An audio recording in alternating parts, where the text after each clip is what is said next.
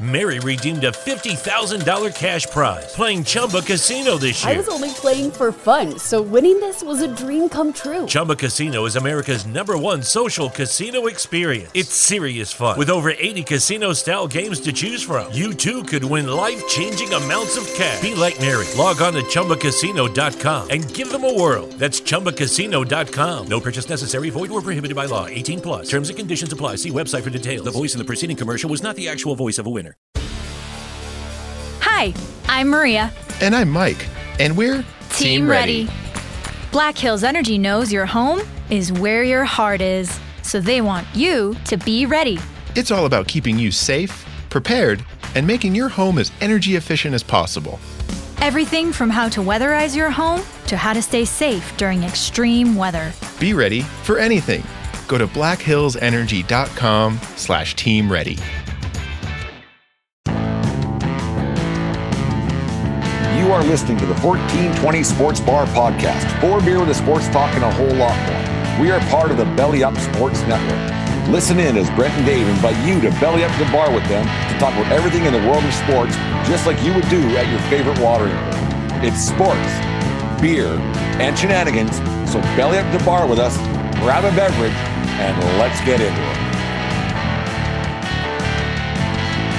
The 1420 Sports Bar Podcast, 4 beer with sports talk and a whole lot more. We're joined by John and Dave from the Level of Playing Field podcast tonight. Boys, how you doing tonight? Good. How are you guys? I'm fantastic. I've been better in quite some time. John, you had a trip out to Alberta way. What did you experience? What did you see for the first time in your life? Would you consider moving out to Alberta full time? So one of our best friends got a promotion, so he moved out to Calgary. So I went there for the Canada Day long weekend. And so I got to see him, got to hang out with him and another friend, Brent, as well. And we just scooter ganged around Calgary. So that was new. So got to do those e-scooters around the city. So I liked that a lot. Broed up, had a couple pops, went out, did that kind of stuff. Calgary is really nice. It's my second time being there. I was there for the Stampede 5 years ago. So I love Calgary. I think it's pretty good. Got a nice little scene going on. Would I move there? Probably not. I'm happy to visit it, check it out, enjoy all it has to offer, and then come home. Nothing. I have nothing bad to say about the city at all. People are great, super chill, super nice. Food's really good. You just lied, man. No, you didn't.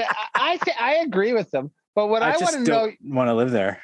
Did you take the extra hour and drive out to Banff? No, the weather was too brutal. There was a forecast that was like thunderstorm and rain. I was there during some of that rain. So thunderstorms. I packed for I didn't pack for a hiking weekend. I packed for like a weekend with the boys, just out destroying our bodies in a different way. There you go. So didn't really have all the gear I'd want. No, we know how to do that out here. If there's one thing we can do, especially during Stampede Week, that's get into her a little bit. There's no getting around that. Dave, I was listening to, this is not to 1420 Dave, but to Level Playing Field Dave. We're going to find a way to streamline this a little bit, Dave and Dave. Anyways, I was listening to a show on Toronto Sports Radio. We won't say the three-letter word, but anyways, they had a good little segment today, and I'm going to pick up on that.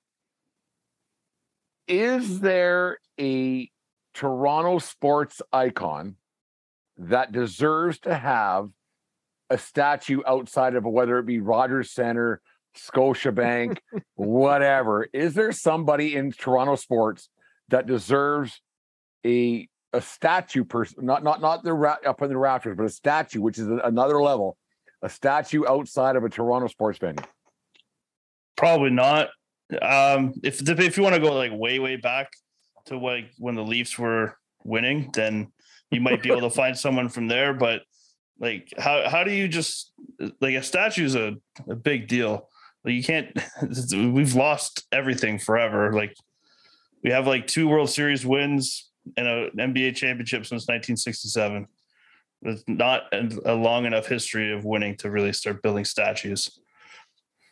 See, I asked this, and I kind of felt you would say that, but John, the Toronto Raptors won in recent memory.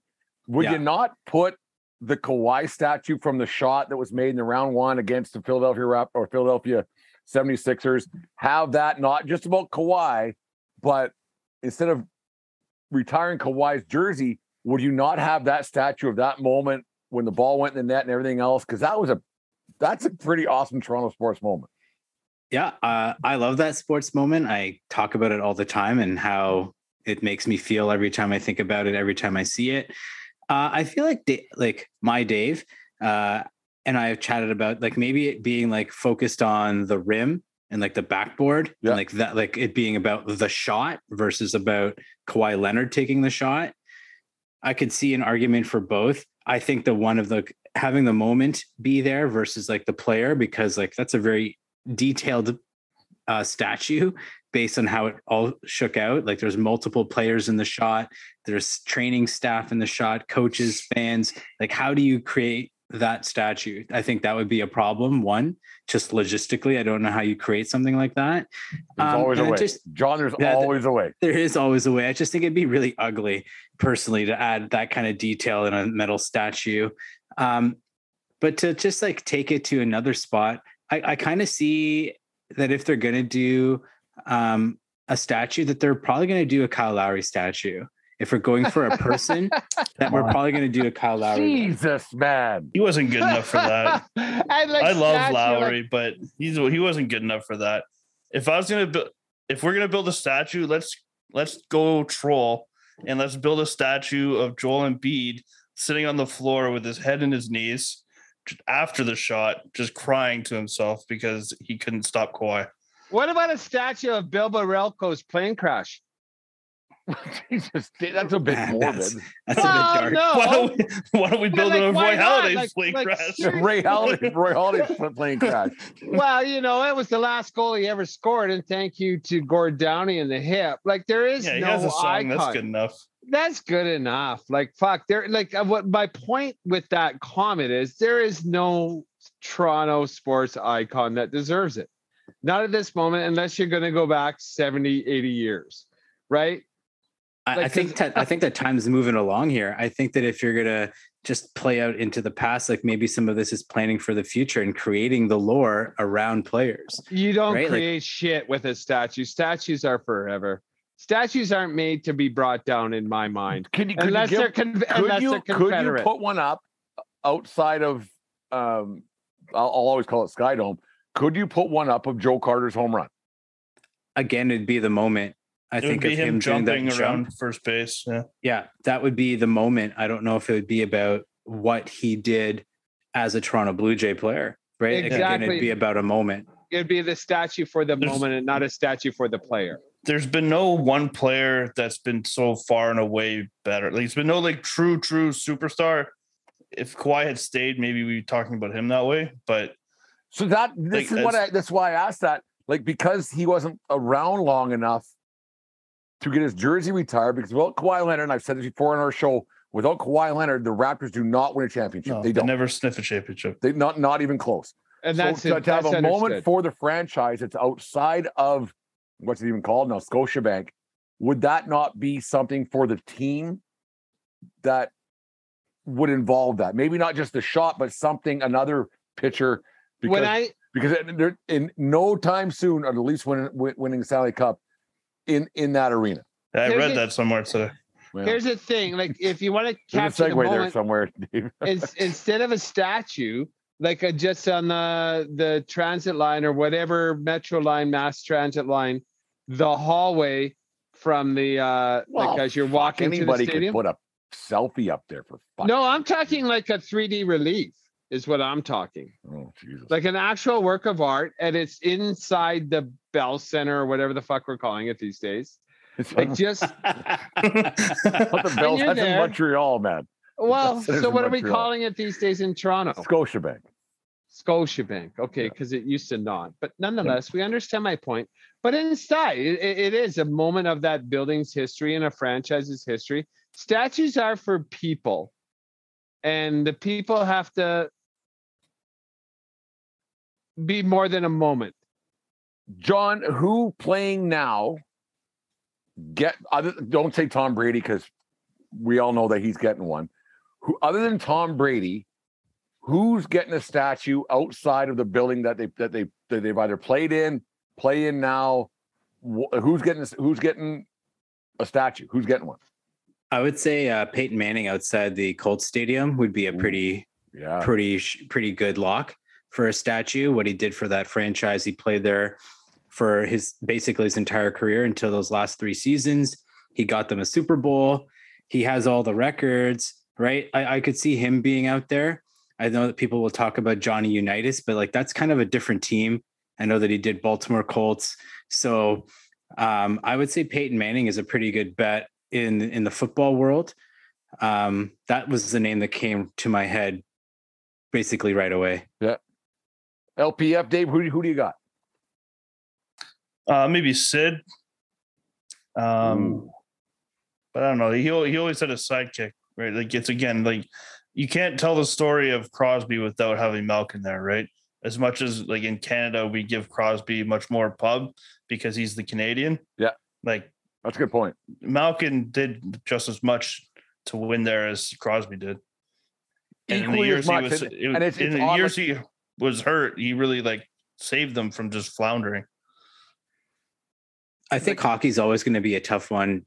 I'm just thinking about people who have statues already. Like Wayne Gretzky doesn't have a statue, does he? In Edmonton, he does. Yeah, you bet. So it's a pretty cool statue too. Yeah. Outside of Wayne Gretzky, who else has got a statue? I beer or 3 on there one time or 2, whatever. That's story for another day. People have puked on Gretzky's skates for sure. Yeah. So outside of Gretzky, like the Habs got statues outside of the Bell Center, right? I've never been. I think they do, at least one. And Richard, I'm assuming. I'm thinking it's him. And outside of that, like I can't really think of it in the same way as some other places. Like I know Chicago's got Michael Jordan. The Lakers, I know they got a Shaq statue. I'd imagine there's a Kobe Bryant statue showing up if it's not up already.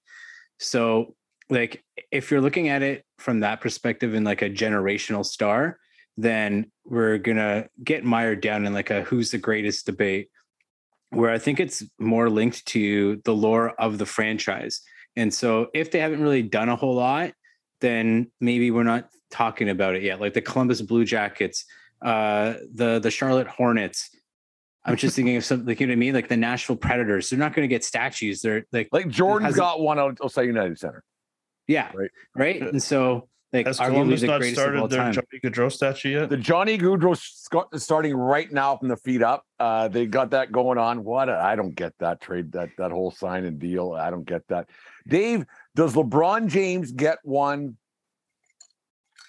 in Cleveland once he retires from the Lakers? Does he get one? And okay, we're all nodding in agreement. He gets one, but how many years after the fact does he get that one? I'm not 100% sure he gets one, and this is what I'm going to tell you. This ought to be who's going to pay for it, and where's it going to sit? Because LeBron. Yeah, but then so does he have to? Like that owner will charge him fucking rent for that statue. Yeah, that owner is a salty. That owner is he. Oh, I didn't know that. That owner and LeBron do not get along at all. LeBron came back for selfish purposes. When I say selfish, LeBron came back for him, not for that owner. Him and that owner are not friends. Not friends. And then so that's actually I understand LeBron's generational talent. Like he's probably the most talented player ever to play that sport. But I'm not a LeBron fan. But I do give him credit for coming back to Cleveland and winning that fucking series for his hometown. And that's what he did. He did it for his hometown. He 100% gets a statue. He put that team back up. Like he made that team relevant. When he isn't there, the team's not relevant. Even though he left the way he did. Yeah, he came back and he got him a championship. Mission accomplished. Yeah, that's a good point. I mean, the city should pay for that statue and put it in like the Central Park. I don't know what Cleveland's like. You guys, I've never been. I've been to Cleveland. They got a little promenade, little area in front of the building. It can go up. The city should pay for that statue, not the owner, and put it off the grounds of the thing, because I can't imagine how big a hero he is to the town of Cleveland. We'll go around the horn here. LPF Dave, nozzle, not a nozzle. LeBron James. Huge nozzle. John, nozzle, not a nozzle. LeBron James. He's not a nozzle to me. 1420 Dave, nozzle, not a nozzle. He's a nozzle, but I respect him. LPF Dave, why is he a nozzle? What's your thoughts? I want to hear both your guys' story because I think the guy's a nozzle. I want to hear level playing field guys. Explain to me your difference of opinions on LeBron James, why he's a nozzle or why he's not a nozzle. I got to hear this. It's everything from like the decision to every time. Like I've seen, I can't sit here and cite like exact time, dates and times, but I've seen so many videos where like he just does too much. He's just drawing so much attention to himself. Like he like flails around. Like when he sees that like something's going on over there, he'll like flail and hit the ground and like make a big scene. And then when everyone starts paying attention, he just pops up and gets back to what he's doing. Like it's him making comments that nobody asked him to make. And after his team gets eliminated from the playoffs, complaining about things that he had all the power in the world to change for himself. He's just, I guess like maybe all those players are like that, who are like, once you've like mastered the sport side of it, then you start thinking about like how you're perceived in public and so you kind of become self-absorbed that way. But that's all I see. It's just a completely self-absorbed athlete who I don't have time for. Nozzle. John, let me tell you, let me hear what you got. Yeah, I just see him as sort of like the next level of a superstar. Like a big knock on Michael Jordan throughout his career is that he never used the platform. He never did all of these things. He didn't maximize those spaces. And I think that as time moves on and there's new generations of players, LeBron is just somebody who's been able to be excellent on the court. His level of success, no, he doesn't have 6 rings, but he's been in the playoffs so many times. How many times was he in the finals, like back to back to back? I think that those things are indicative of the type of player and the type of work that he does. And technology exists in a way that it didn't exist when Jordan was playing in the 90s, right? Like how did Jordan become relevant to a new generation of people? This documentary they've been sitting on for like 20 something years. Yeah. So to say that things would have been different, we can't, because time has moved on. In terms of like him being self-absorbed, I think that, yeah, he's one of many athletes that is self-absorbed. And I think that he takes an undue amount of heat for the amount of talking and displaying what he does that other athletes don't. And for whatever reason, that seems to be something that has continued on from the time of the decision. I think that's probably the one place where people were like, why did this guy have to do that to an entire fan base? Why did he have to go and do that? And he talks about that. He's been reflective of like, that wasn't a great choice. And since then, it's a lot about him. It's a lot about the work that he does outside of basketball. It's about highlighting what his kids are doing and giving them a platform that other people don't have, because he's been able to. Let me interrupt for half a second here. Yeah. I think he's such a fucking nozzle. I don't know what he's done outside of basketball, because all he does is talk about how great he should be and everything that he should be congratulated for. I don't know anything he's done. I don't follow basketball a lot, but all I hear is LeBron James saying, I'm great, I'm this, I'm that. That's all I hear. Maybe because I have the blinders on and I just tuned them out. That's all I hear. Yeah. And I think that it's part of his makeup. Like, to be that good, you do have to be incredibly confident and arrogant. I don't come on here to say that he's not those things. In terms of like his like community outreach, like, yeah, he created an entire school and he puts all these kids through university and he does all that kind of work in Akron, and he's like rebuilding Akron and all those stuff he doesn't really talk about. I don't know why. Well, you should. Like, if you do it for a pat in the back, you do it for the wrong reasons. Yeah. Right. And he continually does it. And I think that that's pretty remarkable. Yeah. On the other side of things, like, yeah, he's got his shoes. He's got his own line of shoes that people are into.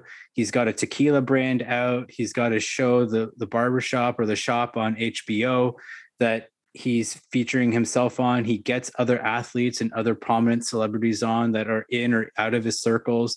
So there are lots of things that he does that don't get the same type of publicity. And whether he chooses that or his team chooses it, I'll never know. But like, yeah, there is a lot going on there that we don't really see. 14-20, Dave. Let's break the tie here. You, LPF Dave and John both they disagreed with each other. What do you got about LeBron James? Nozzle or not a nozzle? And let's hear the argument. I'm going to be as brief as I can. I'm going to work in bullet points here. Michael Jordan is the first greatest basketball player when media started coming through.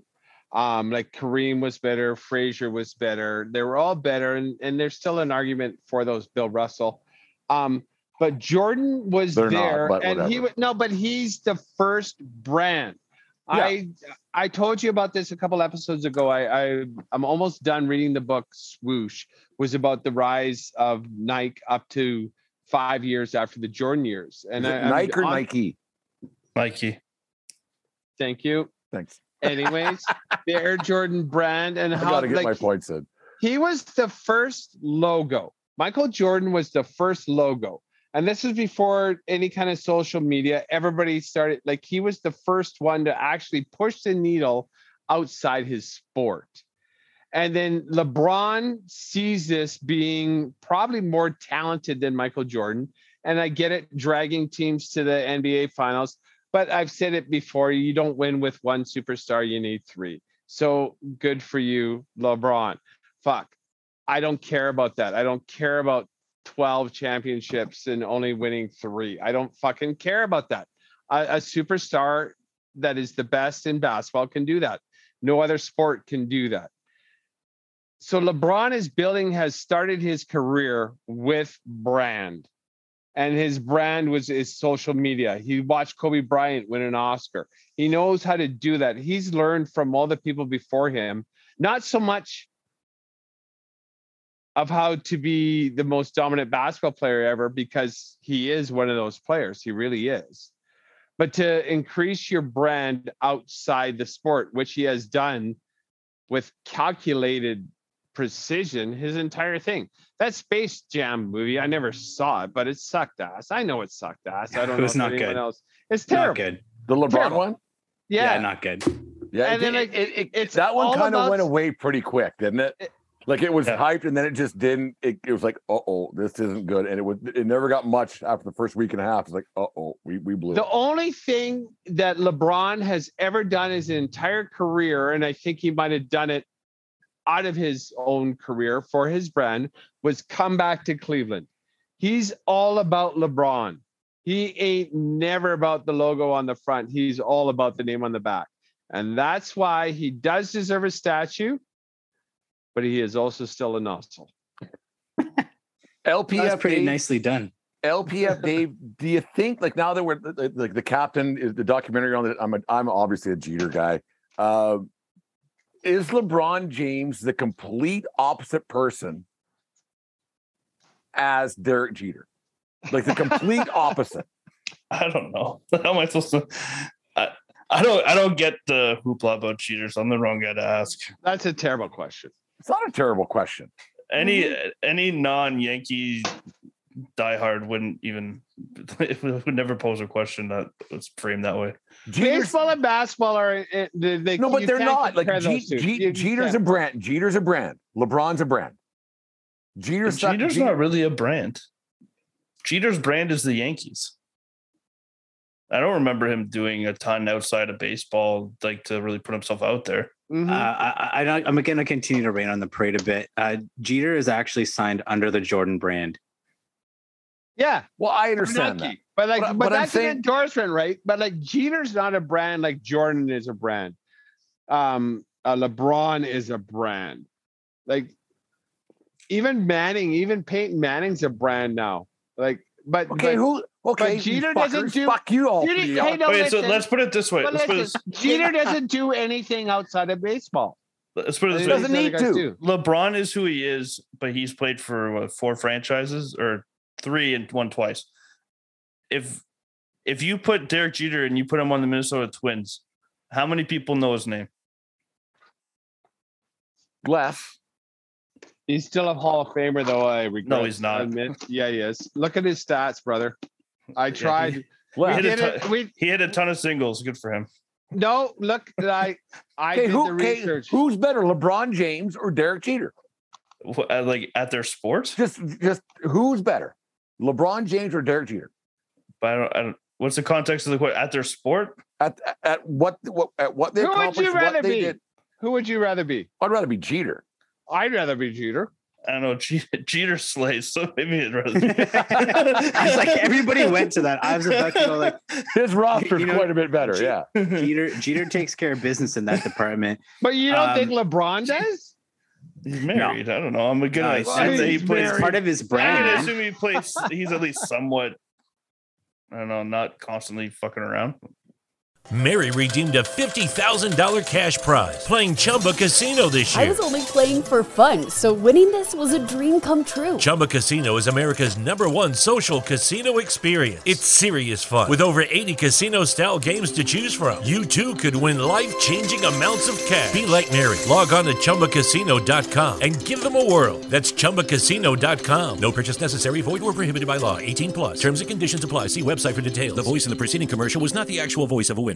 Mary redeemed a $50,000 cash prize playing Chumba Casino this year. I was only playing for fun, so winning this was a dream come true. Chumba Casino is America's #1 social casino experience. It's serious fun. With over 80 casino-style games to choose from, you too could win life-changing amounts of cash. Be like Mary. Log on to ChumbaCasino.com and give them a whirl. That's ChumbaCasino.com. No purchase necessary. Void where prohibited by law. 18+. Terms and conditions apply. See website for details. The voice in the preceding commercial was not the actual voice of a winner.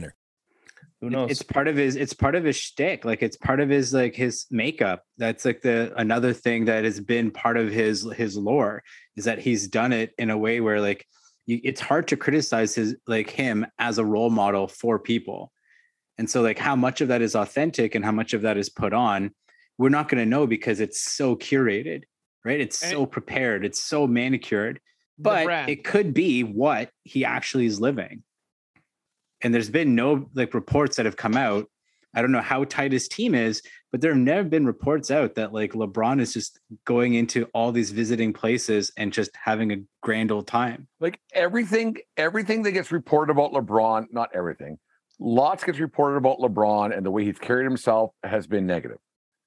Whereas the Jeter stuff, it's all people trying to find negatives, which is all, and so that means it's all positive. Different time and place. You can't compare the two because media is so different in their eras, right? But New York to Cleveland, or I don't know. I would say that Jeter was under an intense spotlight being in New York. He was the face of the Yankees the entire time he was there. There was no Twitter back then. I get that. Everything he did, he was being watched. There was not one camera phone.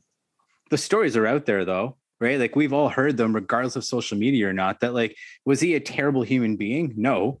But he had a great time. And that's not a secret. Do you think there were gift baskets? Oh my God, there has to have been so many gift baskets. I hope there was. Picks or it didn't happen. Picks or it didn't happen. I'm the doubting Thomas. Picks or it didn't happen. I would like to see a girl who went back for a second try who has 2 autographed Jeter baseballs and put them up on Instagram or Twitter or whatever the fuck and see what happened there. How many you got, Brent? There was no gift baskets, but there's some autographed goods down here. I've never met the man. I didn't see you anywhere else. Yeah, but anyways, that's funny, Dave. but to go back to your question, I would still choose LeBron, but outside of that one area of Derek Jeter's life where we've heard all the stories about how much of a lady killer he was. But if I'm choosing between the two, I'm going to choose LeBron. I think just scope of his career, the impact of his career and what that means. I think that's a wider reach than Derek Jeter's is. Impact is it's that word has a lot open to discussion, right? The impact, like you said, I said I'd keep it brief, but when you say all the schools and stuff he's done in Akron, it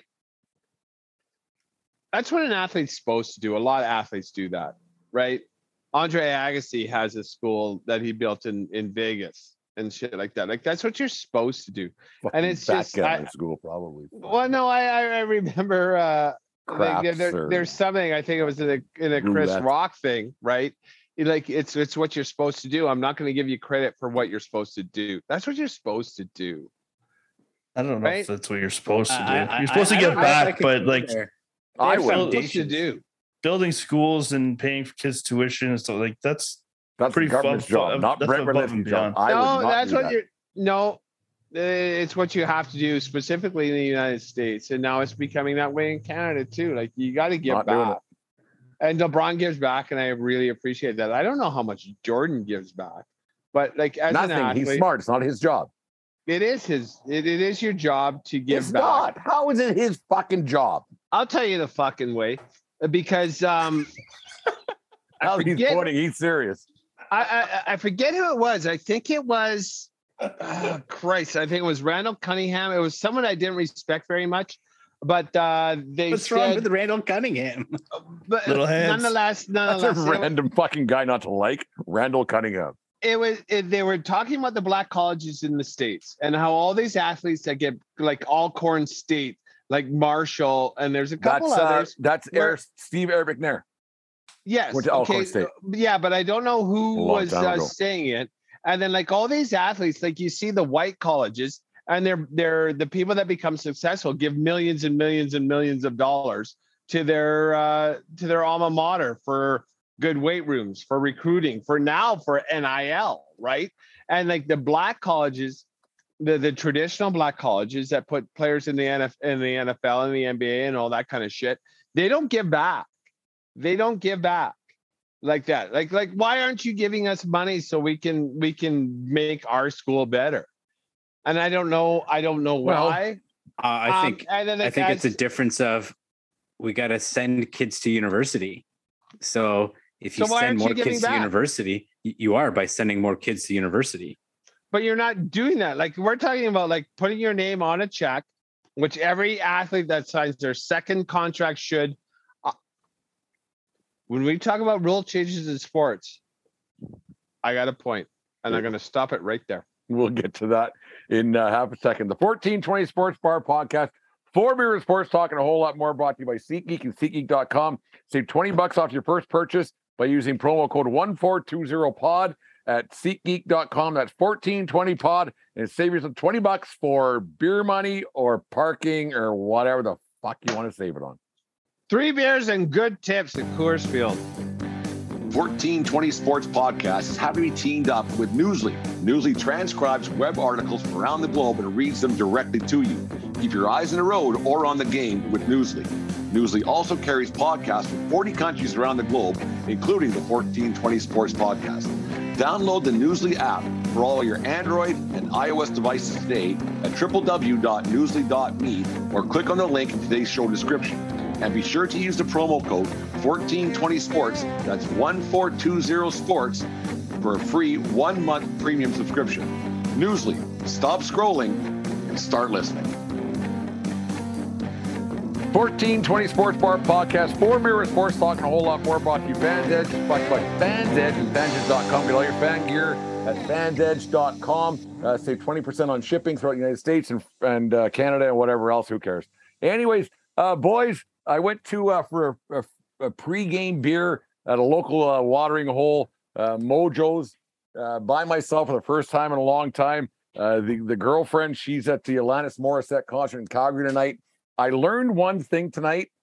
That she ought to know? Is that what you learned? That she ought to know? She ought to know. I learned one thing tonight. Do not say the word angry lesbian when there's an angry lesbian in the room, because fuck did I hear it from the bartender. I made a mistake because they said, hey, where's Deanne tonight? So she's at the Angry Lesbian show in Calgary tonight, and the Angry Lesbian was around the corner. She heard it, and I got an earful. So boys, don't say angry lesbian in public. I'll give you. You deserved every swear word coming to you. Those words should never come out of your mouth. I'm a little bit ashamed of you. In fact, I'm not a little bit ashamed of you. I'm just plain out ashamed of you. You shouldn't have said that. That's awful, man. I thought it was funny until I see you guys smiling right now here on Zoom. I thought it was funny until I said it. Like, oh fuck, I shouldn't have said that. You were wrong. So how did it shake out? How did you leave that conversation? She transferred her table. She transferred her table. She no longer. I don't think I'm allowed back in that establishment into Mojo's, which is fine because it's expensive and not that good anyway. So whatever. Don't say angry lesbian again. Sonny, come. Got it. Yeah, anyways. So how come you didn't attend the concert? You say you're not an Alanis Morissette fan? I'm not. I'm more of an Alanis fan when she was doing "Feel Your Love," her pop stuff in the early '90s, compared to the angry. Isn't it ironic stuff? Because none of what she said was actually ironic.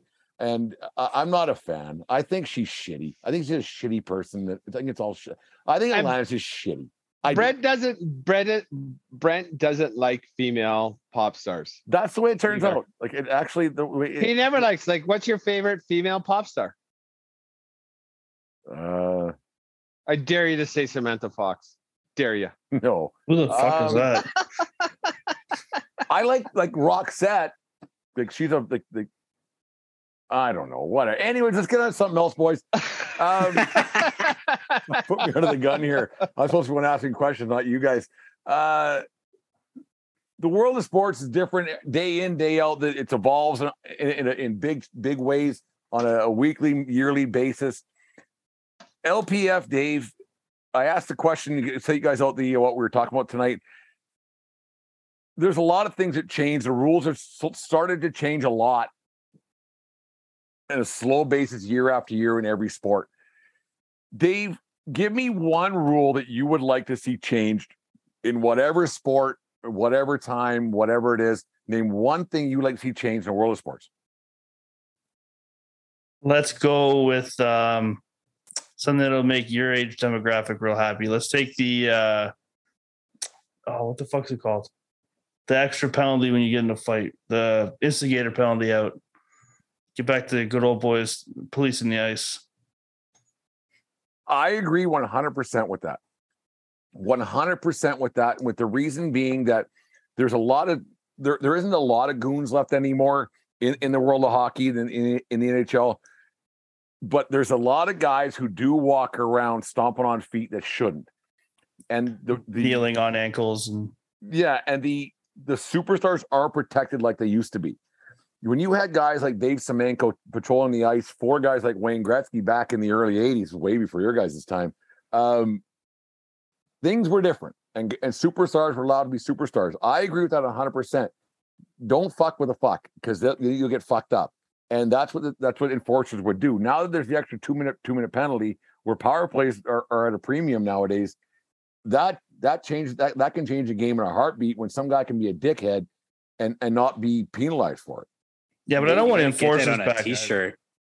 I just think you got to get that last quote on a t-shirt. Don't fucking fuck. Yeah, don't fuck with a fuck. Don't fuck with a fuck. You're gonna get fucked. Like you don't want to see enforcers back there? So eloquent. That was amazing. No, it's such a useless waste of a position. Have guys on the ice who can take care of things, but like to have a guy who that's all he does was always stupid, and it always ended up that fucking Probert and Domi would fight each other, and Probert and Brashear and fucking Samuelson. I agree. The state. Why do I care? I agree. Yeah, I totally agree with that. And they got to the point where they're just justifying them being there.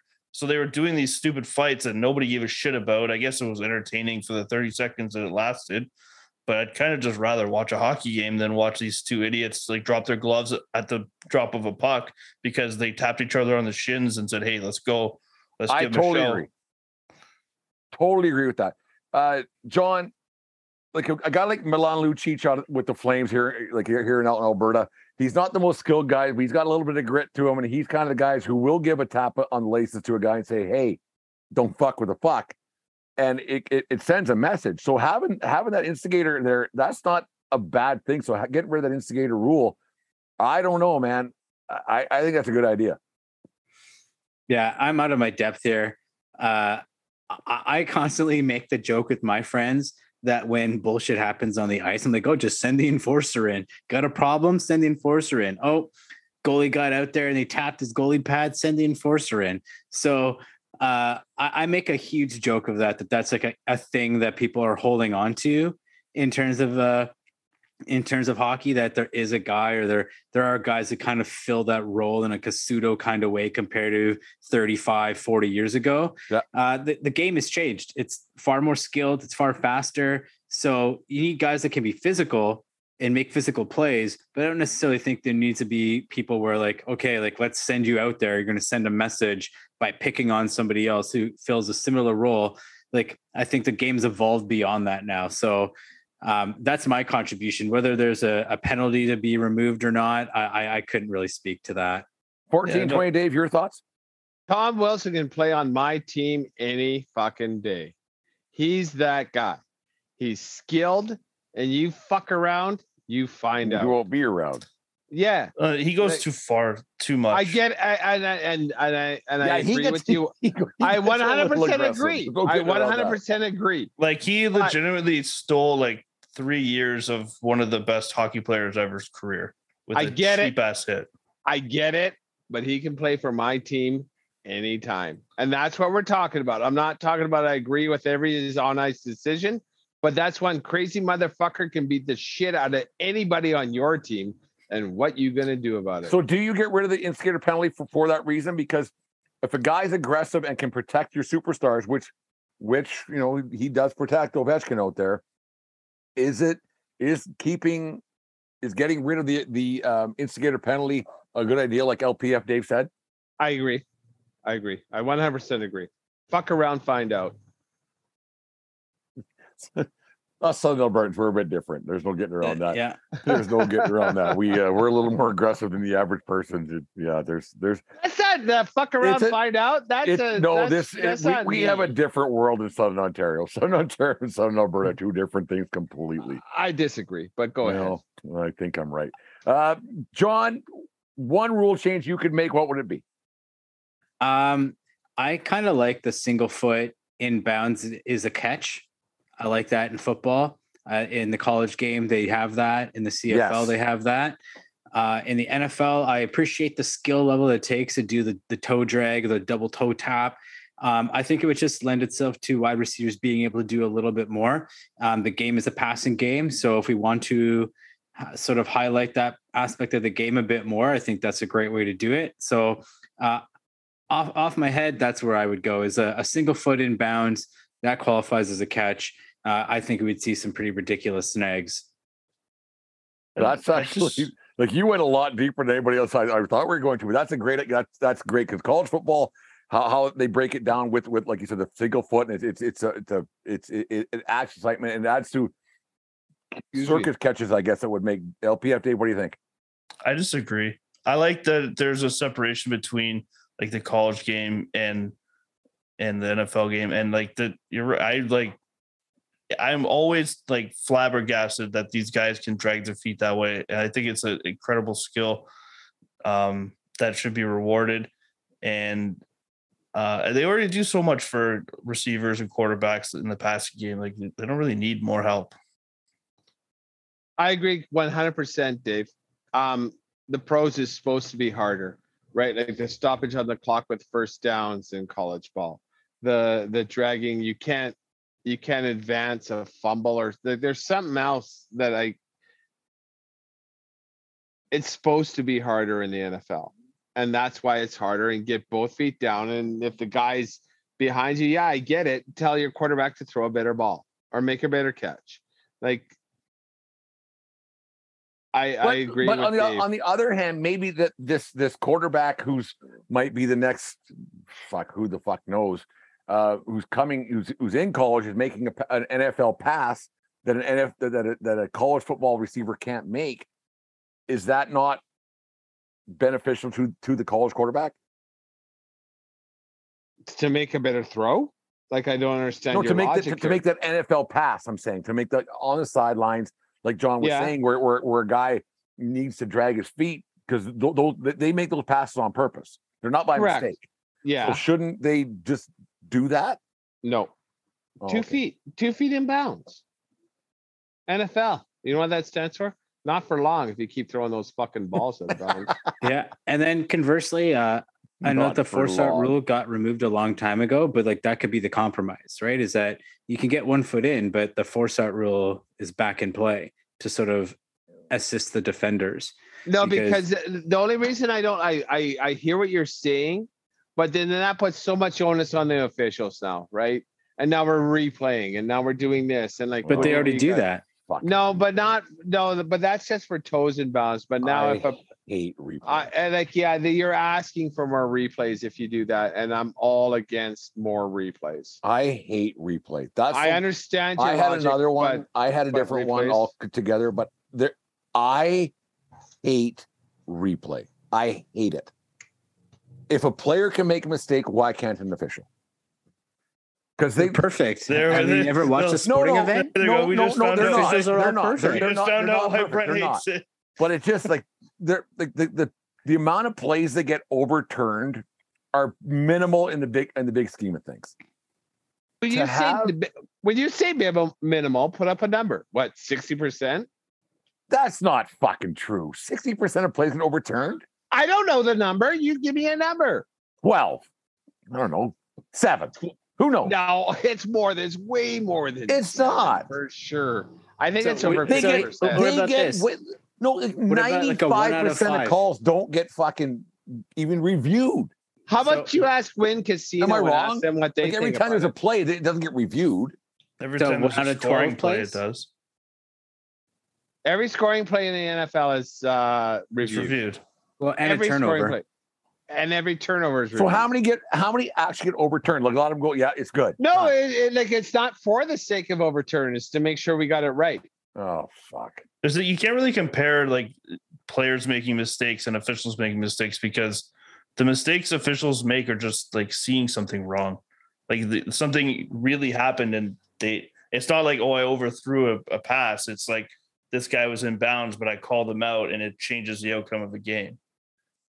I don't know. That Roby Coleman, that on the Rams, Roby Coleman making that aggressive pass interference call that got missed. Against that, like the Saints. The Saints. Yeah, that was was egregious. That was egregious. Yeah, that's not one you want. What they need to change is not having so many restrictions around the replays. Like the fact that everyone in the world saw that was fucked up, and we had replay, but you weren't allowed to challenge that specific type of play. So why have replay at all if you're going to restrict it so that something that's blatantly wrong, you can't be fixed? I just want replay to be quicker. That's all I want. It is getting quicker. I would say that it's much quicker than it was when it first came out. Stop letting the refs do it. I 100% agree. Yes. Send it to the Brain Central, whether it be in, I don't give a fuck where it could be in Tallahassee for all I care. Just like give them all the feeds and say, hey, we're sending one to you. Yeah, we saw it. We saw it. What's the challenge? No, they're wrong. They're right. Get the guy who does NFL Red Zone to make the calls. He's already on like 12 hours a day. He doesn't go pee. So just give him some more responsibility. I'm going to go on a total tangent here. No. Yes. Last night I was watching story of my fucking life. I had a moment where I had an hour and a half by myself, so I put it on the MLB network. I watched a bit of the Mets game last night. But why doesn't MLB? So everybody else watched the Yankee game, but you watched the Met game. I watched the Mets game. Yeah, okay. They happen to be playing the Met. They happen to be playing the Yankees, but I watched the Mets game. Why doesn't MLB have the red zone? Right? Because the game's so damn slow. It's not slow. When you have 14 fucking games on, there's a highlight every 3 minutes. No, there's not. There's a home run. There's a runner. Not. There's in not. 50 games, but also like a lot of pitches. You guys that nothing happens. I love baseball more than I love my girlfriend, and that's a fact. And there's a lot of downtime in a baseball game. No, I understand. This is my point. But like NFL Red Zone, we know what we're talking. You know what I'm talking about when I say that. Have that for MLB. But it's like, so runners in scoring position, and then like if like we're gonna go to this game, and like you have honestly at one point you have 10 games. There has to be a highlight with a runner in scoring position. It sounds to me like you should write a letter. I am gonna write a fucking letter, and I'm gonna ask to host that thing. Because I don't know what we'll let you smoke inside the studio, Beth. I'm not going to ask to smoke. I'll keep my cigarette underneath. You're telling me Chris Berman didn't have cigarettes when he was doing ESPN? I chain smoked him in between recordings. Yeah, he was just, exactly. And I can put it down, but like this isn't the thing. But like MLB and like, you know, instead of calling it red zone, I don't know what you call it, but like the MLB app should do that. I'm gonna write a letter. I'm going to go with my rule change, Dave, before we get to you, because you seem to be a bit long-winded tonight for some reason. I think one thing I would like to see change in the NFL is when the game goes to overtime, you have to score a touchdown to win the game. I don't think that a guy who has the longest leg shouldn't come down to the team with the guy with the longest leg winning a football game. I think that you have to score touchdowns and touchdowns only. And if you don't, if neither team scores, leave it a tie. I think that's ridiculous because that takes away from the actual rules of the game. Field goals count in regulation time, but putting 3-on-3 hockey is it's not a rule changer. No, but it doesn't. It changes the game. No. Yeah, he's got you there. He was like, slam dunk. No, I don't get it. Like, I don't understand 3-on-3 hockey. You still have to put the little rubber disc through the pipes. But it changes the foundation of the game. Changes the foundation of the game. 6 guys on the ice instead of 10. It doesn't change it, actually. Okay. It's just like you guys against us guys, and like let's see who can score first. How many times is there a 3-on-3 in a regular season hockey game? And then they change the regular season in hockey to the playoffs. They don't have 3-on-3 in the playoffs. They change it themselves. Well, that's time constraints in the regular season, and we're not really talking about regular season. Who cares about who wins game 42? Honestly, the teams LPF are playing. Dave, probably. what do you think about my idea of only having touchdowns to win football games? Look, they flirt with different things in the college game. I know that there's they go to 8 overtimes because it's like a respond to my play. Now you're responding. I think the NFL is a business and they don't have that kind of time. And I know they talked about it ending in a tie. Sometimes I don't want to see the Carolina Panthers tying the New York Jets because they can't score touchdowns. No, you just want to see the Chargers tie the Raiders so that they don't miss the playoffs. Hey, it's tough being a Chargers fan. It's tough being a Chargers fan. It is what it is. That's the most agreeable statement I've heard so far tonight. Second nicest jerseys in sport, behind the San Diego Padres. Oh, I thought you were going to say the pinstripes. No, the San Diego Padres with those slick brown pins. Oh, those are nice, man. I don't dig on those. I've never dug on those. Says the guy wearing brown and yellow right now, but whatever. Oh, get wrecked. We're a little shot heavy tonight there, Dave, me and you. Is it my turn? Yeah, give me your rule change 14-20, Dave. I want to hear what you got because I'm sure tonight we're a little disagreeing on everything for some reason. Give me what you got and we'll go from there. So in baseball, the manager of the team, the coach of the team, wears the uniform of the team. He has a number and everything, right? Yeah. I want every sport to have the coach wear the uniform of the team. What? I want to see. That's your rule change. I want to see Kerr. I couldn't. I agree. I want to watch Nick Nurse run up and down the court in fucking shorts and a tank top. Yes, that's my rule change. If you're gonna do it with baseball, do it for all of them. So is Jeff Van Gundy running around? Is Daryl Sutter wearing his jersey tucked into his suit pants? Whatever you want. No suit pants. No, they have to wear the gear. You gotta wear the gear. Oh, full gear. The skates on the whole bit. You can wear dress shoes if you want on the bottom. No, full gear. Those hockey coaches, they got to get up and the bench is clear. They got to go fight the other coach. Fucking right. Send the enforcer in. I want to see Daryl Sutter in his gear and he doesn't. You don't have to wear the shoulder pads underneath, but I want to see him in the hockey socks and the pants. I want to see Bill Belichick. In the history of the 1420 Sports Podcast, the 219 or 20 shows that we've done, plus specials, plus this, plus that, that might be the dumbest thing you have ever said. Like it makes no impact on the game whatsoever. It adds zero to like the improvement of we're the game. trying to figure ways to Strictly make the game aesthetic. better or worse, and you say they got to Daryl Sutter's got to wear a fucking uniform? Oh yeah, I want to see Bill Belichick wearing like fucking thigh highs or whatever they wear, whatever you want to call those things. Belichick. At least they wear branded gear in the NFL, right? Like they wear like the polo with the jersey with the logo on it, or he always wears this cutoff hoodie. At least those guys are always Billy wearing Belichick looks the team. rough out there. Like his costume is rough week in, week out. That's what I wear camping. The shit that guy wears on game day, and you know what? Like he tries to wear that though. It's not like he got fucking beat up by a muskrat or a beaver or a moose or something. Like that's what he sets out to do. I always gotta tip my hat to someone that don't give a fuck, and he clearly don't give a fuck. LPF Dave, is Bill Belichick beside the Brady statue outside of Foxborough when it's all said and done? Of course. I don't know. Like this, you'll never be able to tell who was like. They won because of Brady. They won because of Belichick. It was both. Just like it was Sid and Malkin. It was both of them. He'll never get a statue. He doesn't smile enough. If Brady can win another one, it doesn't matter. The circumstances are so different. If Brady wins another one, is Belichick's legacy a bit tarnished? No, because Brady is a fully grown, accomplished quarterback who went to a good team and won.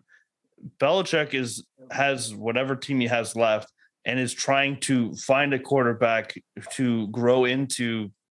Like it's such a different set of circumstances. I think a little bit this is affected by Peyton Manning going to Denver first and making that happen. I think that Peyton Manning doesn't win in Denver, we'd be talking about Tom Brady differently. But Tom Brady, he has all these other records. He also went to another team and won a Super Bowl there.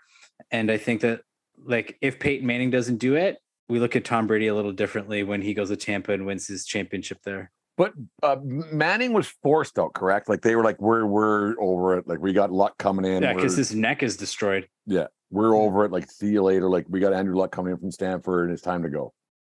Yeah, and like this one, I don't know what the truth is, but it kind of looks like Tom Brady just said, I'm done being in New England for now. I'm gonna go figure this out somewhere different. And then he went and made it happen. Yeah, he went to a talented squad, but you know what I mean? Like all those guys were there minus the quarterback and they weren't winning with Jameis Winston. So there's something to be said about Tom Brady's, right? There's something to be said about Tom Brady and his skill level and what sort of he brings to a team. But I don't want to jump into a how great is Tom Brady debate. That doesn't need to happen. Yeah, I don't care. But Belichick, does he get a statue? I don't know if he gets a statue. Does Tom Landry have a statue in Dallas? That I don't know. I wouldn't think so. I don't think so. Right. So like, I think it would have to be something like that. If there's precedent for a coach to have a statue, then sure, give him one. Kraft would make that happen because they're like best buds. So like Bear Bryant's got one outside of Alabama saying whatever the fuck they call that and whatever land in Alabama. Like fuck Alabama, but whatever. It's tough. Dave, go ahead. Like so going ahead now, I talked about Jordan and LeBron, how they were born and raised in different times with social media. Brady, Manning, and LeBron, all three the exact same way, right? They pretty much the exact same time. LeBron's 39 now? He's all that. Brady's he'll be 38. Okay, so yeah. But you understand what I'm saying, and Brady's 45. So like in social media time, who has the best brand? Brady, LeBron, or Manning, or Manning? I think it's LeBron. I prefer Manning's, but he's the smallest of the three. I like the Manning cast. What they've done, it's entertaining enough. Like because I watch football, but who doesn't like Peyton Manning off the field? And he's funny, and the Manning cast is quite entertaining. And Manning lost enough, but Brady didn't lose enough, and he's the pretty boy Brady. And LeBron, like LeBron's always about the brand. I don't know that. Out of the three, I would take, if I was to go spill beers with out of the three of them, I would probably take Peyton Manning. But have you seen a picture of Brady's wife? Have you? She's absolutely gorgeous. She should LPM model. Dave, that's a very good point. The 1420 Sports Bar Podcast, 4 beer and sports talk, and a whole lot more. That was great. That's a good line. You are never too old or too cool to show support for your favorite team.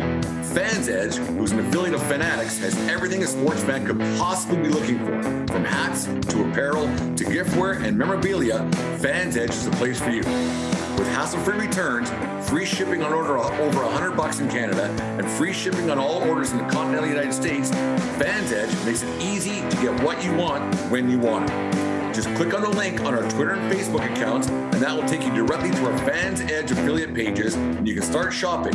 Every time you purchase something from there, it supports the 1420 Sports Podcast as we get a percentage, and that's a good thing. So go to Fans Edge today for all your fan gear needs.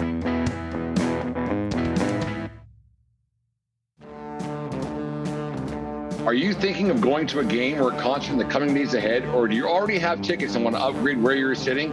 It's simple. Go to SeatGeek.com or the SeatGeek app. They have tickets for all sports going on right now, as well as concert tickets to shows throughout North America. And to make things even better, use promo code 1420POD, that's 1420POD, and receive $20 off your first purchase. Once again, that's promo code 1420POD at SeatGeek.com or the SeatGeek app.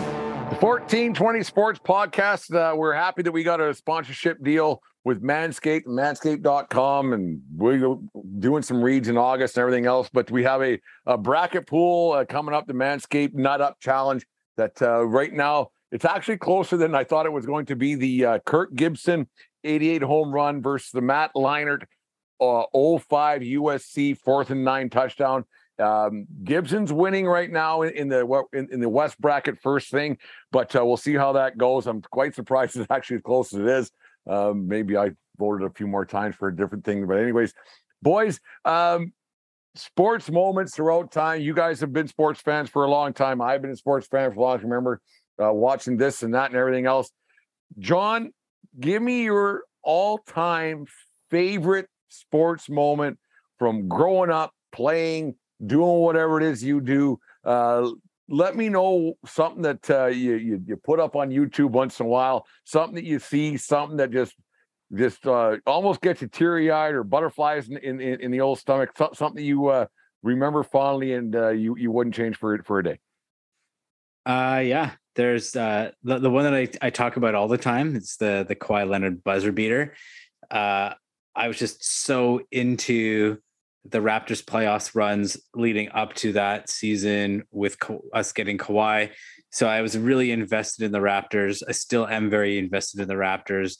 And so watching that happen, the dramatics of it being Game 7, the dramatics of the series and the back and forth and the bad blood building, all that kind of stuff, that is one that like it's just burned in my brain. I've said that phrase with this moment, is that it's just burned in my brain. That's the one that like comes out to me and right away.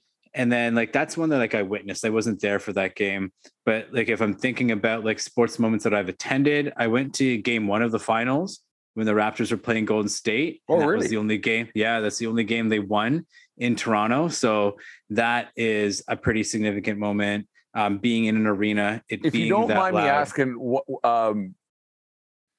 approximately how much would a ticket cost for that event?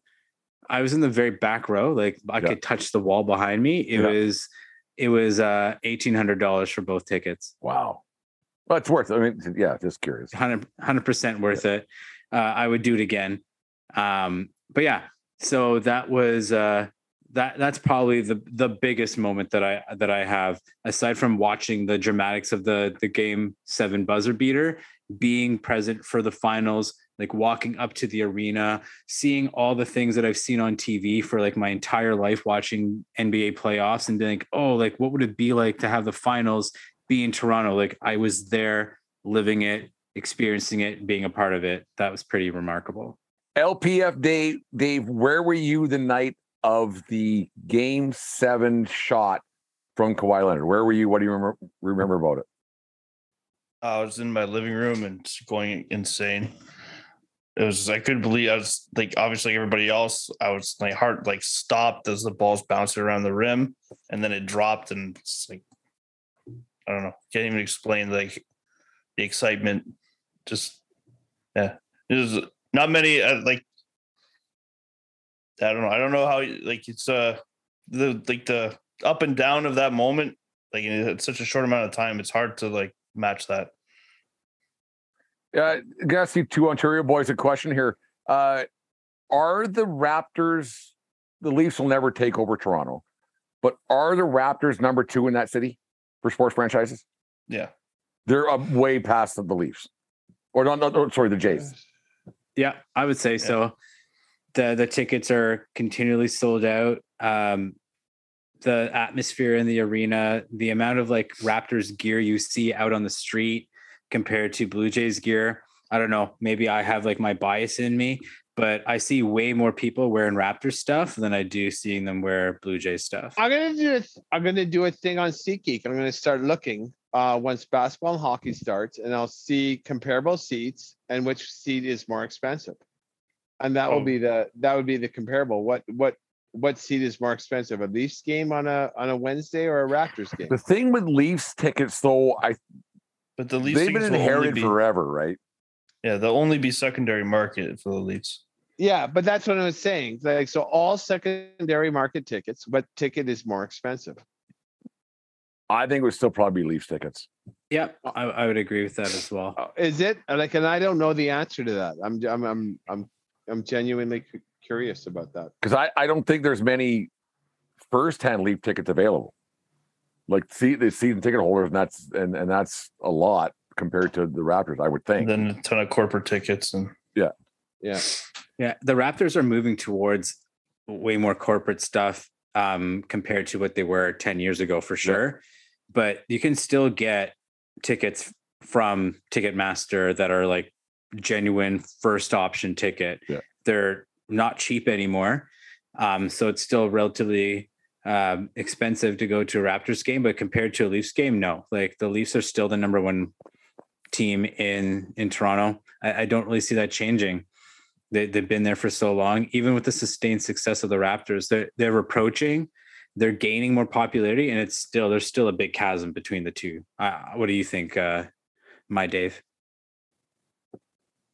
Yeah, it's just so ingrained in Toronto to be a Leafs fan. I think as the city changes it's more diverse every day, and as more immigrants come in who aren't like Leaf fans from birth and who maybe like don't really give a shit about hockey and have different cultural things they find important, then they'll maybe go more towards basketball. And I honestly think that it could even out over time.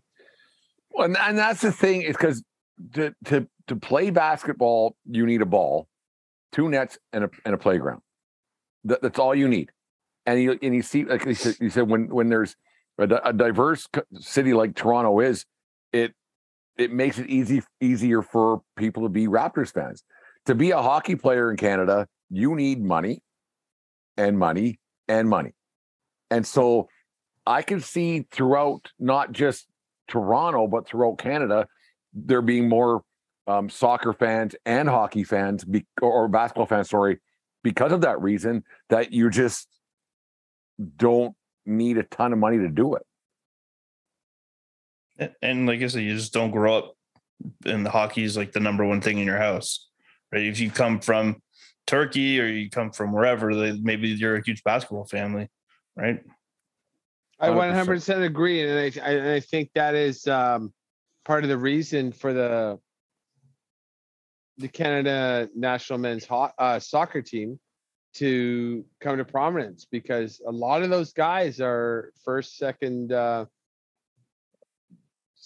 generation Canadians, and hockey's not even thought about by those guys.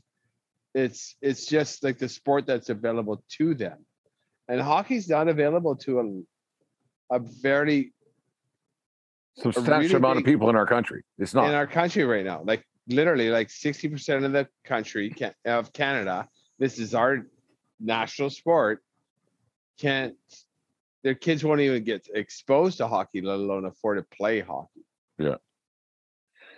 LPF Dave, what's one of your favorite sports moments of all time growing up, or as you've gotten older and lost a few more hairs than the old top of the coconut there? What's one that's got you? I'm a little thin on the backside myself too, but what's your what's a sports moment that got you gets you a little bit choked up every time you see it? So there's a lot of like common ones. So there's the Carter home run, there's a Batista bat flip, the golden goal. But I'll go with something that is a little more biased and personal to me. This Ben Roethlisberger to Santonio Holmes catch. I will argue until the day I die that is the best catch in football history. I know. I remember that one. That was something else. That catch, because it went to replay, if I recall correctly. Like, there's no way he made that catch. There's no way he made that catch. And then, like, 2 feet in, he made that catch. And 3 defenders right around him. It's really only like one spot that ball could have been, and it was there. And it was a perfect throw, perfect catch. And it was with like a minute left in the game. Won them the game. Won them the Super Bowl. Like, perfect throw, perfect catch by a somewhat imperfect human being. Dave Van Robe's 1428. How do you feel what Dave Plainfield said about your main man, Ben Roethlisberger? I think the best Super Bowl catch ever was a throw from Eli Manning, where he avoided the sack, threw it the David Tyree helmet. When he caught it by accident? He caught it, trapped it against his helmet, and Rodney Harrison, Hall of Famer. Steelers catch is way better than that. He didn't even score. You'd had to get another catch by Plaxico. That was a great catch. Just for that catch to even matter. That was a great catch, but nothing compares to that Steelers catch. Nothing compares to that. Like the two in comparison. You're wrong. You're wrong. You're wrong. You can't argue with that.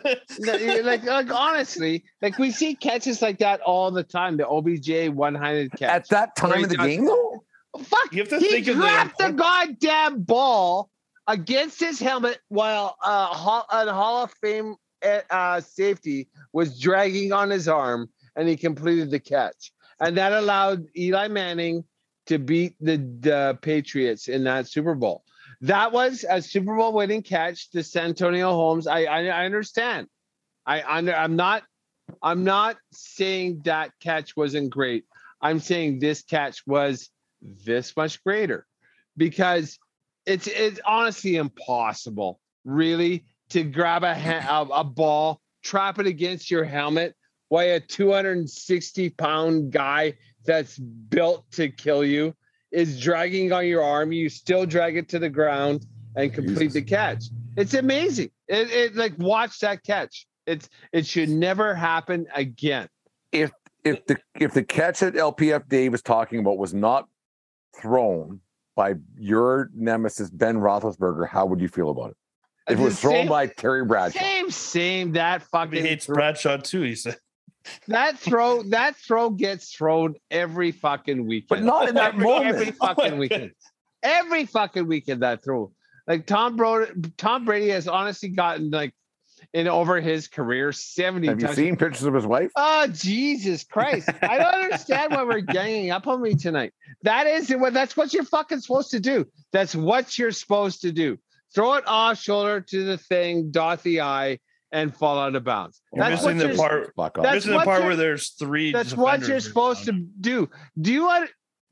Does everybody know the catch I'm talking about, where Eli escaped 2 sacks, heaved it up?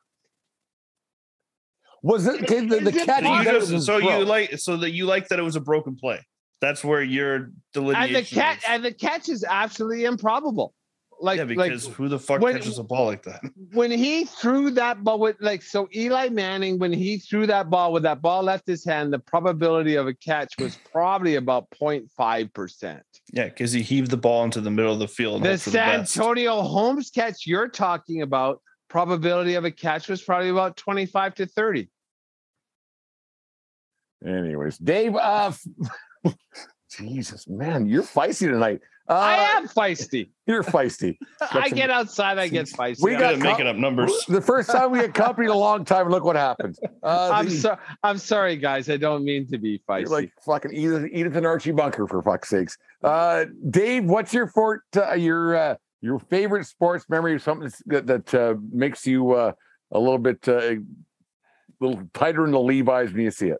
I've talked about it a little bit. And the one where I was in the building was when the Oilers came back from 3-0 against Dallas Stars and won that game in overtime. That was in the playoffs. I was in the building, and it was good. It was the best one I've ever been a part of live.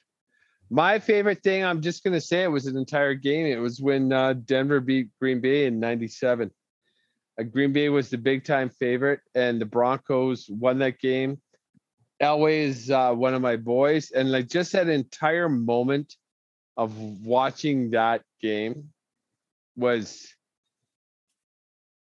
it was really special. It was really special to me to watch a team that I have watched get their fucking asses kicked 3 times in the Super Bowl by the Giants and the Cowboys and the Redskins. And then so for this day, I carry a hatred to the NFC East.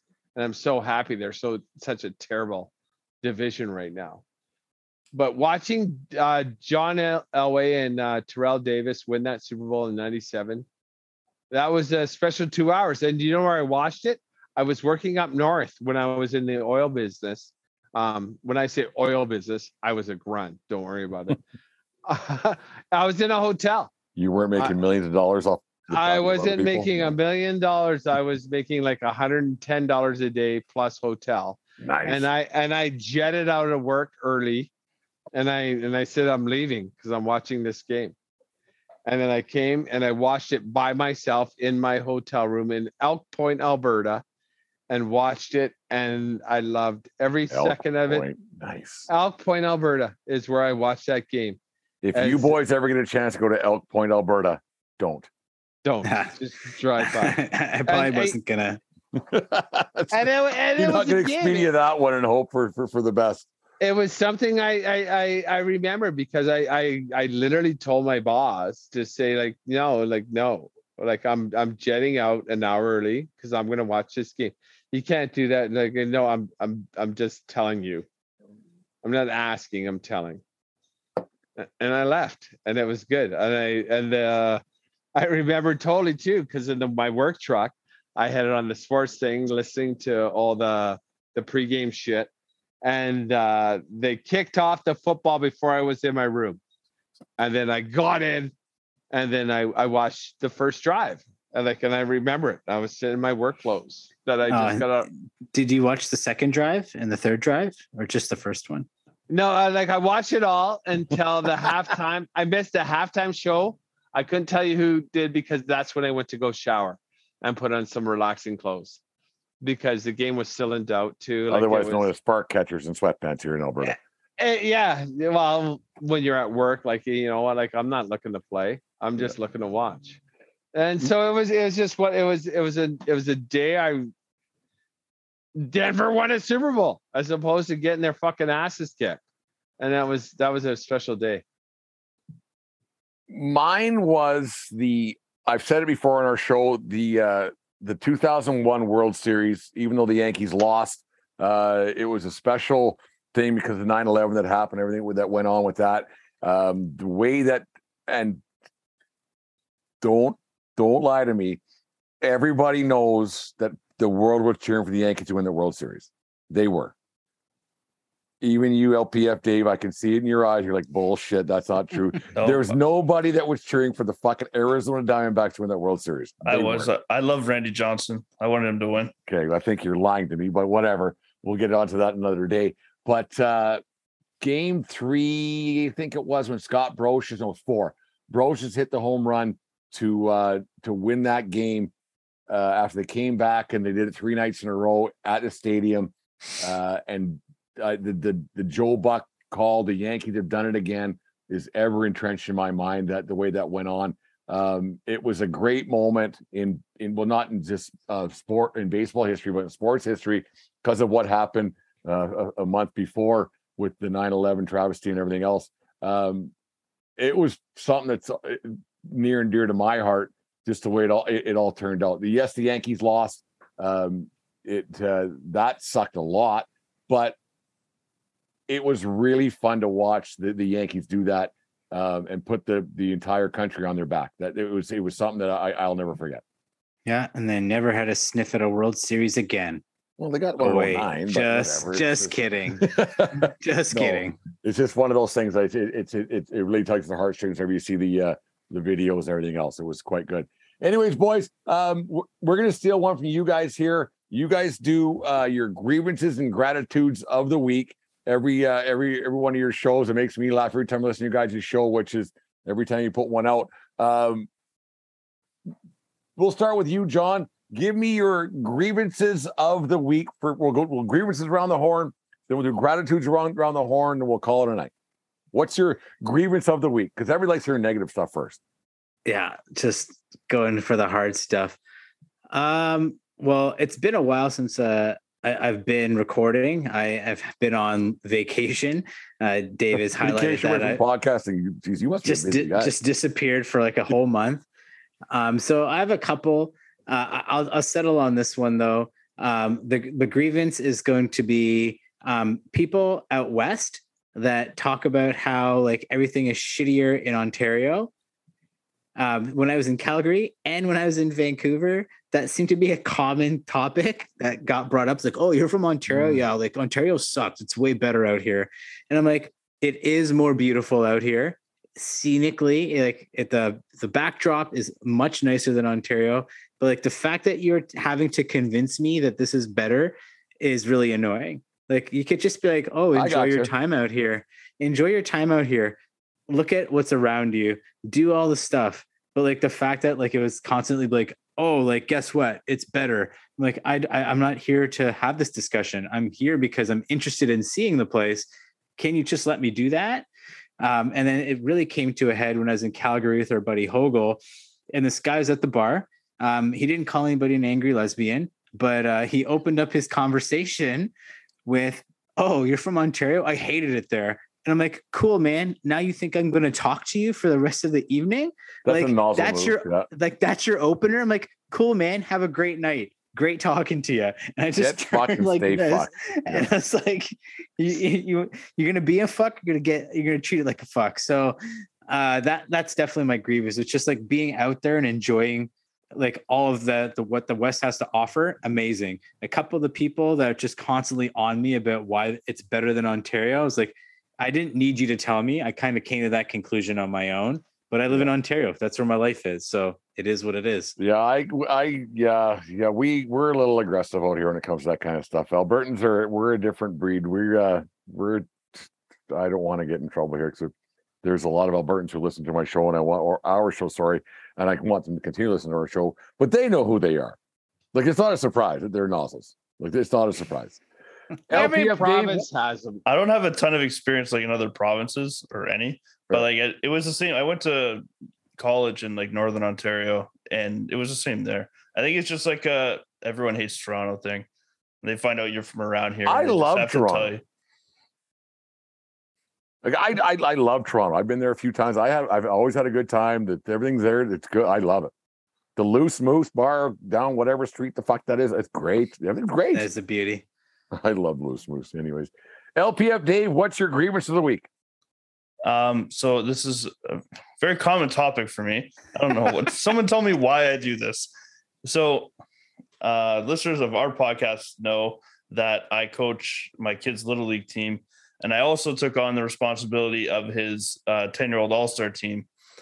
And the decision was made at some fucking board meeting that they said every all-star team was gonna should have help. I guess they thought I needed help with organizing paperwork and shit like that. So they assigned me this fucking team manager. And so that pissed me off first, because I was I signed up to do this job, and now you're giving me a babysitter. So fuck you. And then he's just the guy who they chose to do it. I like him, and his heart's in the right place, but he's so fucking aggressive. He's telling me when we should be scheduling practices, and we had a practice. So we decided that we're going to have, on our game nights, there's only one game a night. So the field is open for after 8 or 8:15 or whatever. So we had a practice tonight at 8:30, and I'm walking into the diamond from my other team's practice. I'm going to this practice, and I'm walking the field, and he's telling me, okay, get your fucking station set up. I was like, dude, shut the fuck up. You've had told me 10 times that you don't know a fucking thing about baseball. So just, if you want to do the paperwork, fine, go do the fucking paperwork. But get out of my fucking face, man. The fuck's wrong with you? Yeah. So what's your grievance? He doesn't like someone telling him what to do. Okay. On the baseball field. All of that. All of what I just said. I don't know. No, I get it. So your grievance is My signing babysitter. up for something. Yeah. You're Getting micromanaged, and he doesn't like it. Yeah, I'm getting micromanaged. Oh, Jesus.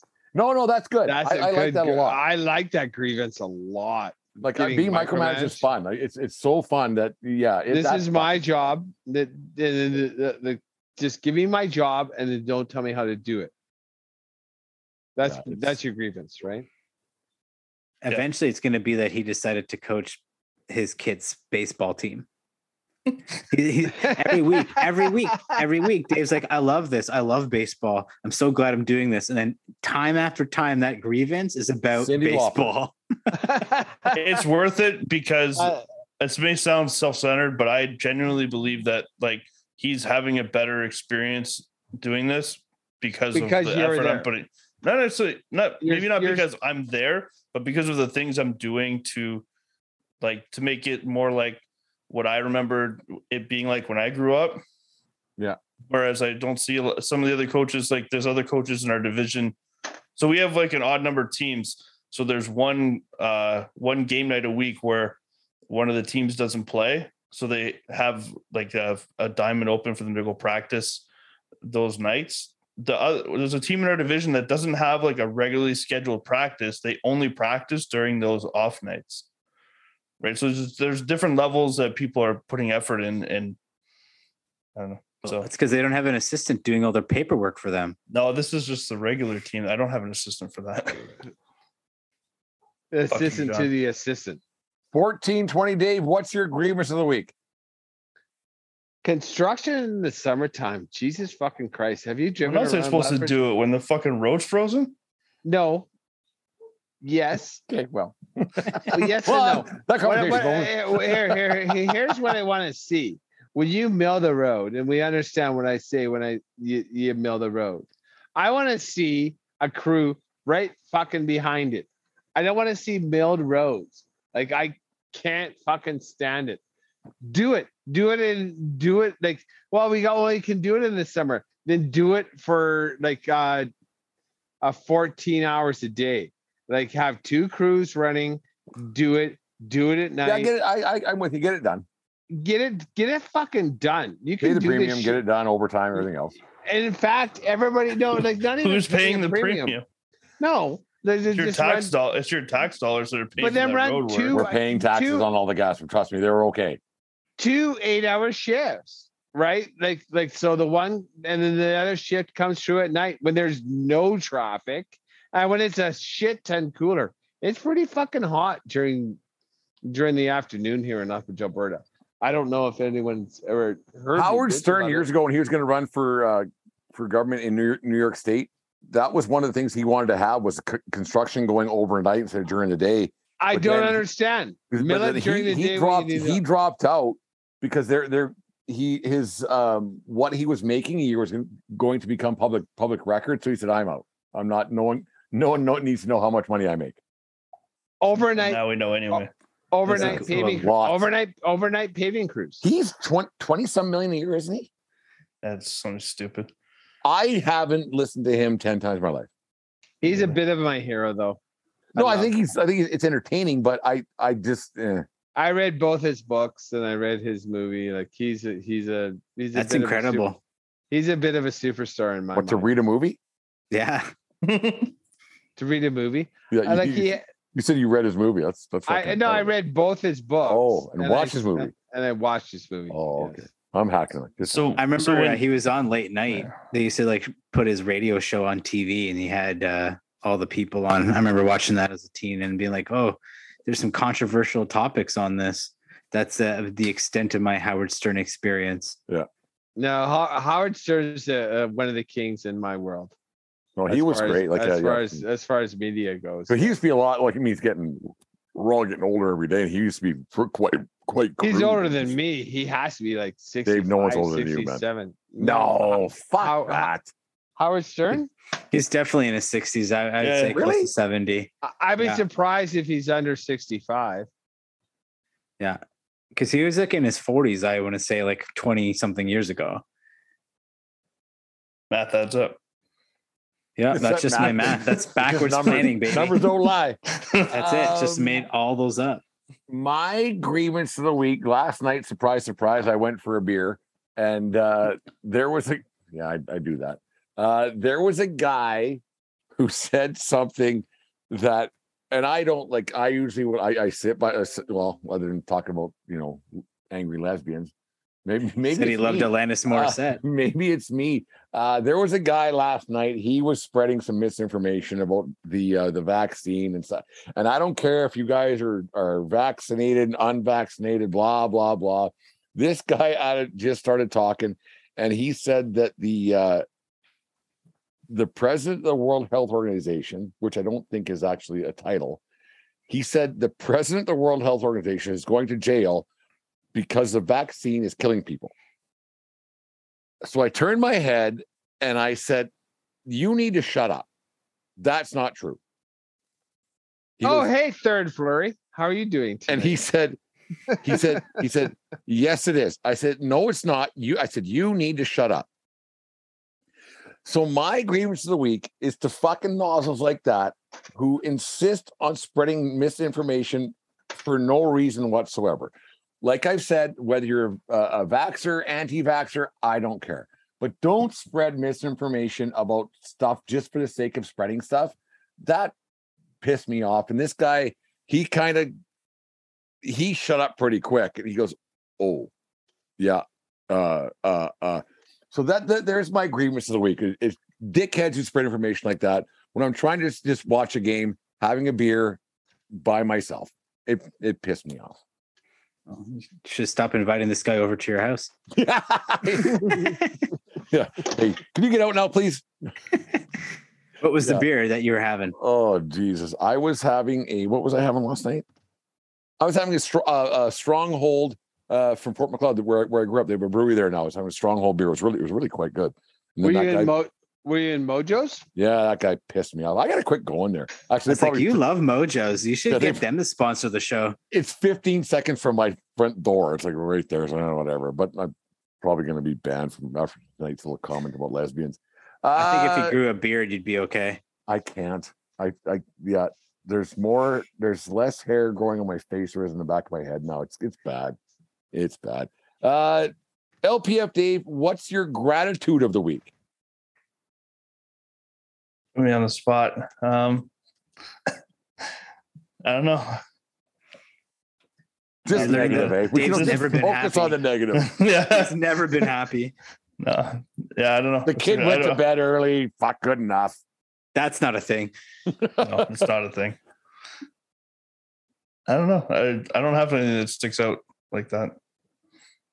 John, you got a gratitude of the week? Yeah. It's not necessarily from this week. Rainbow unicorn bowl to this guy's ass. But that's it. I just live a very positive life. That's why why I level the playing field with Sad Dave. So like I said, we went on family vacation. So I had family from the UK, my cousin, his wife and their son, and my aunt who's still here. And then myself, my wife, my 2 girls, and my sister and her 2 boys. So my cousin and his family, my sister and her boys, and my family, we all went out to BC together. And so that was really cool to do like the family vacation and like not be the kid, like being the adults and like making this experience for the kids. So my gratitude is being able to spend time with my family. Especially my sister. It's been a long time since I've traveled with my sister. So it was nice to like know that like we're still super tight and we got along and our kids are getting along. And like, It was just cool to have us together and then our kids together and that we have all like this shared experience together. So that's my gratitude is that I got to do some serious family bonding. That's nice because there was a point in my life too where me and my sister weren't tight, and then she had her kids. Our sound guy Jim's, he was the first one. 20, he's 20 some years old now, and it is nice once you do get over that hump to see that you can get along and you're not dickheads to each other. It does turn out quite nice. Dave, 1420 Dave, I gotta hear what kind of fucking bullshit you're gonna spew at us here with your gratitude of the week. Well, first of all, I want to say, John, with your phrase "shared experience," that's kind of one of my life mottos. Shared experience, like the moments that you have, no matter what you're doing, it's a shared experience. Whether you see a car accident, whether you see the best concert, whether you see this. Whatever happens in front of your eyes, you share that experience with the people around you right now. And I think shared experience is one of the things that we have to take to our hearts when we have those chances. I'm looking forward. My gratitude is right now, I'm looking forward to this summer. I'm looking forward to this weekend. I'm going camping with my wife and my son, and we don't know what we're going to see. We're taking him to Colorado. I hope a bear knocks your fucking tent down. Well, it's not a tent. It's a tent trailer. Whatever. Nonetheless, we have one fuck of a podcast episode though. Well, nonetheless, but I'm looking forward to that. We're taking the boy to Denver, Colorado, for a 3-game set with the San Francisco Giants, and we're looking at things to do during the day. We're going to go on stadium tours. So I'm looking forward to that. I'm grateful to be the person to look forward to the moments I'm going to have with my wife and son on this. And then in September long weekend, we're taking Jasper to a 3-day concert, Dave Matthews Band. My son is going to come with me and my wife to the Gorge in Washington State and watch Dave Matthews Band. And he knows all the music because that's kind of my jam. It's going to be like my 40th, 50th force show. Into his fucking head. Oh God, he's just geek for it. And I'm looking forward. I see my son's excitement for it. And it's things that his mom and I did, and that's what I'm grateful for. I'm grateful for the planning of these trips that I'm going to do with my wife and my son this summer. Nice. That's what I'm grateful for. Fuck, you almost brought a tear to my eye, Dave. For fuck's sake, it's so fucking crazy. I have a picture. My son was at Dave Matthews Band at the Gorge when he was 8 months old, and we do have a picture of him. That's probably So. beautiful. I got my gratitude of the week goes to last Saturday night in Okotoks, Alberta, WCBL All-Star Game. I was lucky to be a part of that on the field as an umpire at first base there.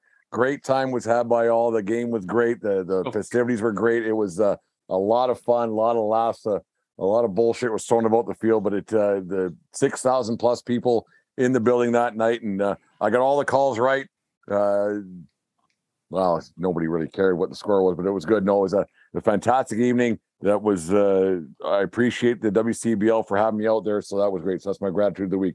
Boys, tell me tell the world about your podcast, what you got going on, what's happening, where to find you and all that good stuff.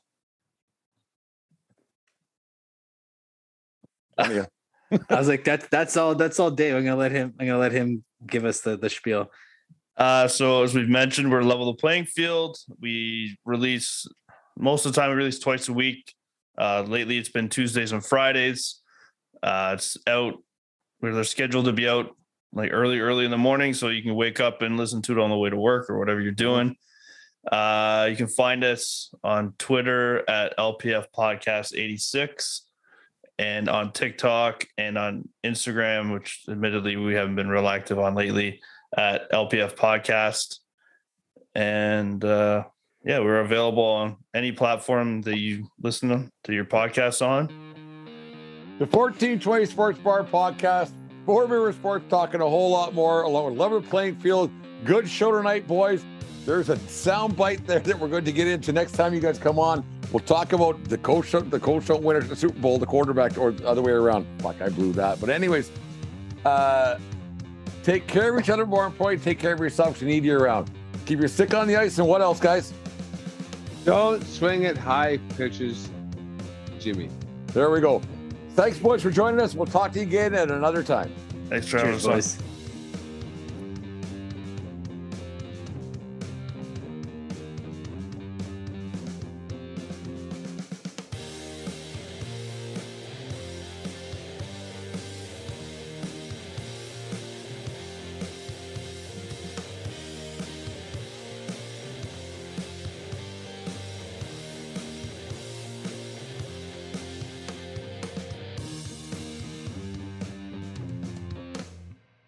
Thank you for listening to this Belly Up Sports Podcast Network product. Some said we go belly up, so we made it our name, and we're still here.